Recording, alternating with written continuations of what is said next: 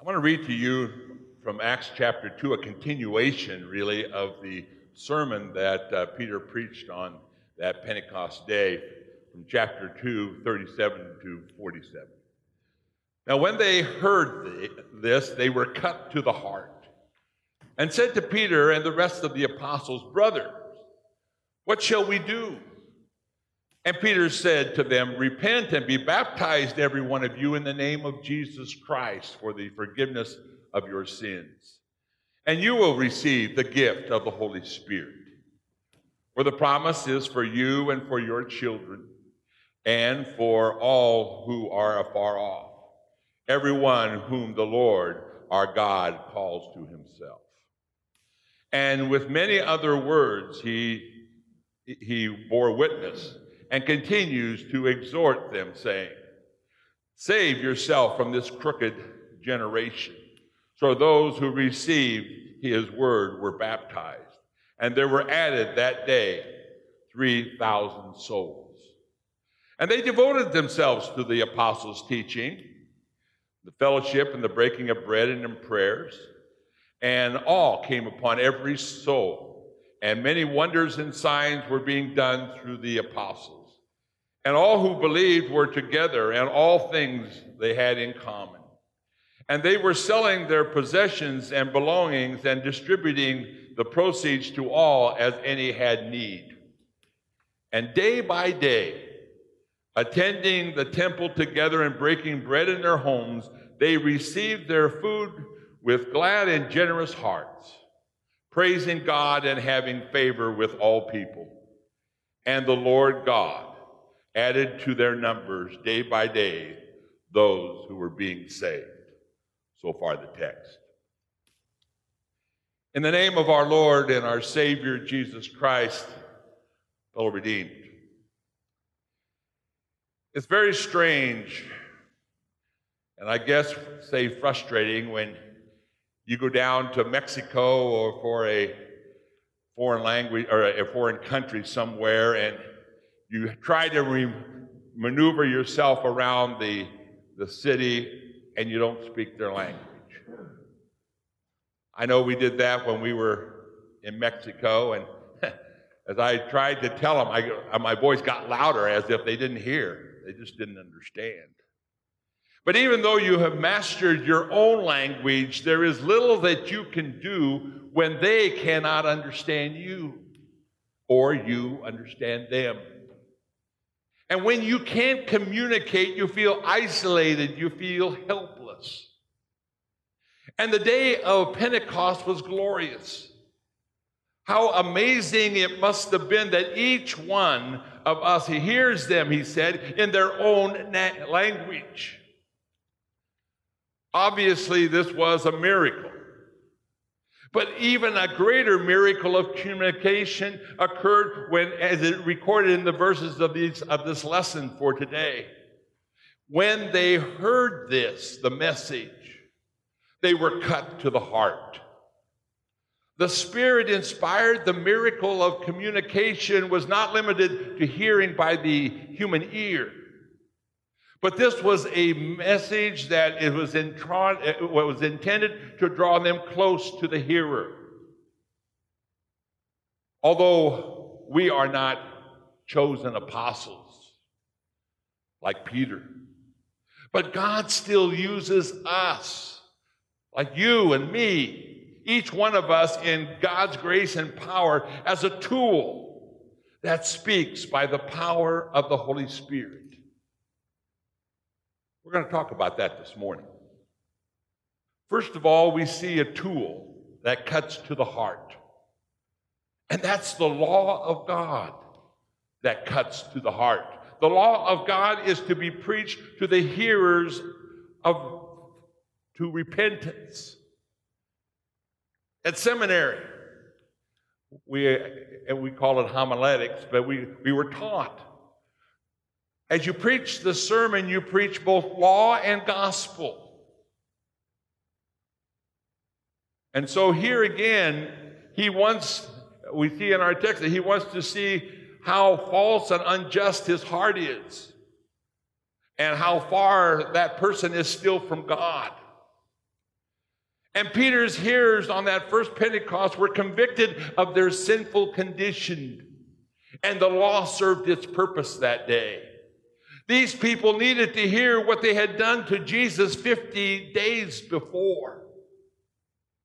They needed to hear that it was through their own unbelief that they rejected Jesus as the Messiah. They were looking for a different kind of deliverance that Jesus was offering. They wanted a Messiah to deliver them from the cruel bondage of Rome. They wanted a political climate to be like that when King David and King Solomon ruled, that everyone would be under their fig tree and having everything that they wanted. What a glorious day that was. But Jesus was offering them another kind of deliverance, one that would last for time and for eternity. He was offering to them the freedom from sin, death, and the power of Satan. He was offering to them an eternal deliverance from their sin and the consequence of their sin. He was offering them the opportunity to spend an eternity with Him in heaven instead of the hopelessness of hell. The message of Peter was a sharp one, to say the least. What a turnaround for Peter. 50 days earlier, Peter would not have had the courage to speak like he did on that Pentecost day, so frankly and so forthrightly. In fact, we know that he had a lack of courage, and what did that lead him? It led him to deny his Lord and Savior. But through the power of that Holy Spirit, he delivered a message that they needed to hear. A message from God's law and that accused them and hit hard on their conscience.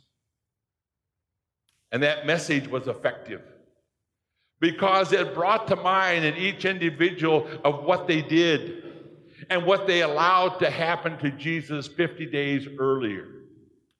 They were convicted of their sin with all its severity. The law still cuts to the heart today. Much has changed since Peter preached or Martin Luther occupied the pulpit. But the nature of humankind remains the same. The human nature is still sinful, earthbound, and self-serving. The law needs to be heard and understood by today's modern men and women. Each Sunday you hear that message preached to you, both law and gospel.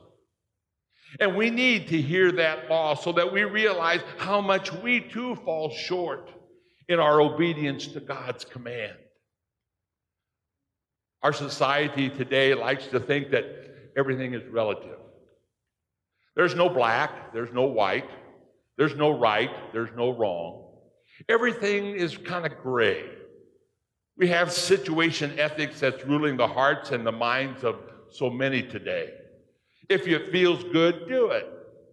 But that isn't what God says. His law is very clear to us. Since we are tools that God uses to communicate with humankind, we dare not fail to share that law.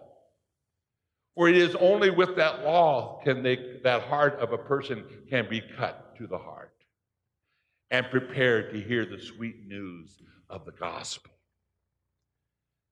The pastor does his members a disservice if he doesn't call to mind of the parishioners what God says in his law. The parent does their children a disservice if they do not call to mind the law of God so that their children might not go the wrong path of false security. And we do our friends and our acquaintance a disservice if we do not share God's law with them so that their sins can be brought to light and that they can repent of those sins. God uses a tool to forgive sins. Forgiveness comes in Jesus Christ alone. The law was preached to prepare that hearer to the good news, Jesus is the answer to the question that was asked in our text for today: what shall we do? Jesus has done it all for us. He works forgiveness of sins through baptism. He chooses to communicate through those tangible means. Baptism is a unique gift of God's love. It's the miracle of baptism that God heals the injured and the bleeding heart. For the law reveals the sin and cuts its heart is answered through the gospel. It's bestowed personally in baptism through water and the word.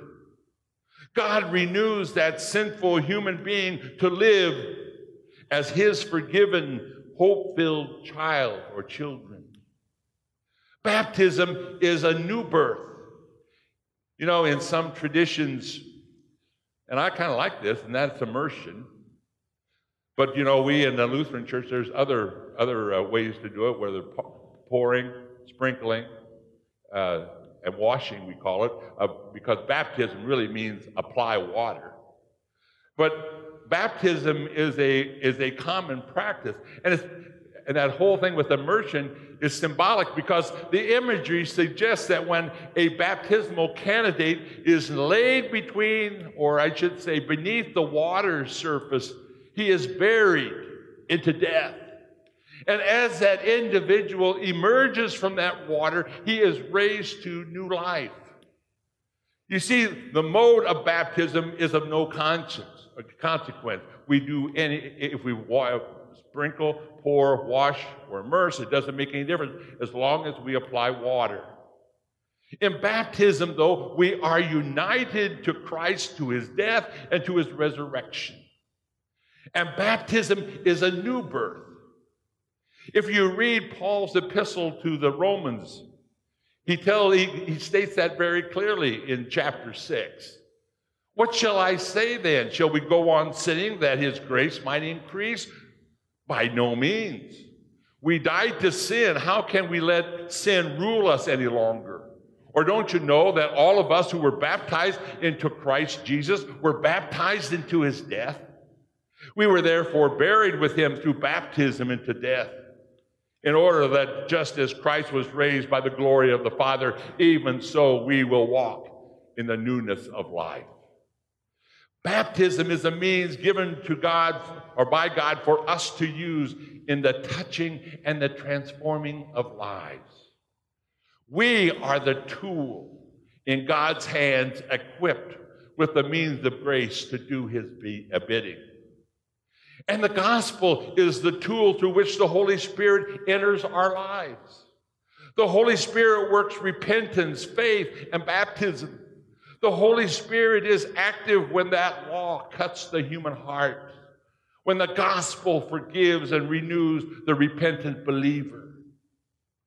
And then when water is applied in the name of the triune God, Father, Son, and Holy Spirit, it is his energy. He's the energizer of those divine works. And the Spirit is the source of strength for the new life in the believer. He is that inspiring force that creates hunger for God, the fellowship for the believers, and the evangelical zeal of the faithful. The new church alive because of that Spirit-filled people. And the Holy Spirit is the source of that power for each one of us who are tools of God. In one of my children's sermons, I often use that object lesson of a flashlight without batteries or a cordless power tool without power pack. And when there is no source of power, that light will not shine. Drills won't drill. Saws won't saw. The Spirit is that power source for all Christians and for all of them who are God's tools. And so the Holy Spirit comes to us through that same means to use to share with others. God's Word, baptism, the Lord's Supper are all means of God's love to communicate to us through the Holy Spirit's power. And the Spirit also places that same means into our hands as a means through which we, as God's tools, communicate to those people near us. There was once a lady who was sworn as a witness in a trial of a man of God. And she promised to tell the whole truth and nothing but the truth. And as the prosecuting attorney began his questioning, he said, "Now, what do you see, or what did you see on the night of October so-and-so?" And the witness, she kind of pushed back her golden locks, and she said, "Well, I think I saw." And the opposing attorney grabbed his hair, leaped up to his feet, and he screamed, "Woman, in this courtroom, we don't say what we think. You are a witness. You speak what you know." As Christians, we know that we're sinners. We know that God promised us a Savior. We know that He sent His Son Jesus to suffer and to die for us so that we might be His for time and for eternity. We know that He suffered on that cross in our stead to pay for our sins. We know that He rose again on that third day. We know that He ascended into heaven. We know that He will come again on that last day. We know that through faith in Jesus Christ, our sins are all taken away, and we have the assurance of heaven. We know that as Christians, we are to be witnesses, to share what we have come to know and to believe. And through the power of the Holy Spirit, God uses us as tools so that many will come to know Jesus as their Savior. That's what we are all about here at Ascension. And as you are going to be calling a pastor, that's what he will be willing to do, and he is interested in with your help. Yes, so that people will know that Jesus is their personal Savior, a certainty of everlasting life. Pentecost was a glorious day. The Spirit worked a miracle of communicating the message through Peter. That same message and that same means of grace are entrusted to you and to me. Although we're not an apostle like Peter, we are similar to Peter in one respect. We are God's tools, sharing that saving message of Jesus Christ. Remember our goal and the mission while you are here on earth, to share God's love through Jesus Christ. That's what it's all about. Even amidst of a virus or pandemic, this is what it's all about, to share God's love, to be a light right here in Castleberry. And with God's help, we can be a wonderful tool with the power of the Holy Spirit at our side. Amen.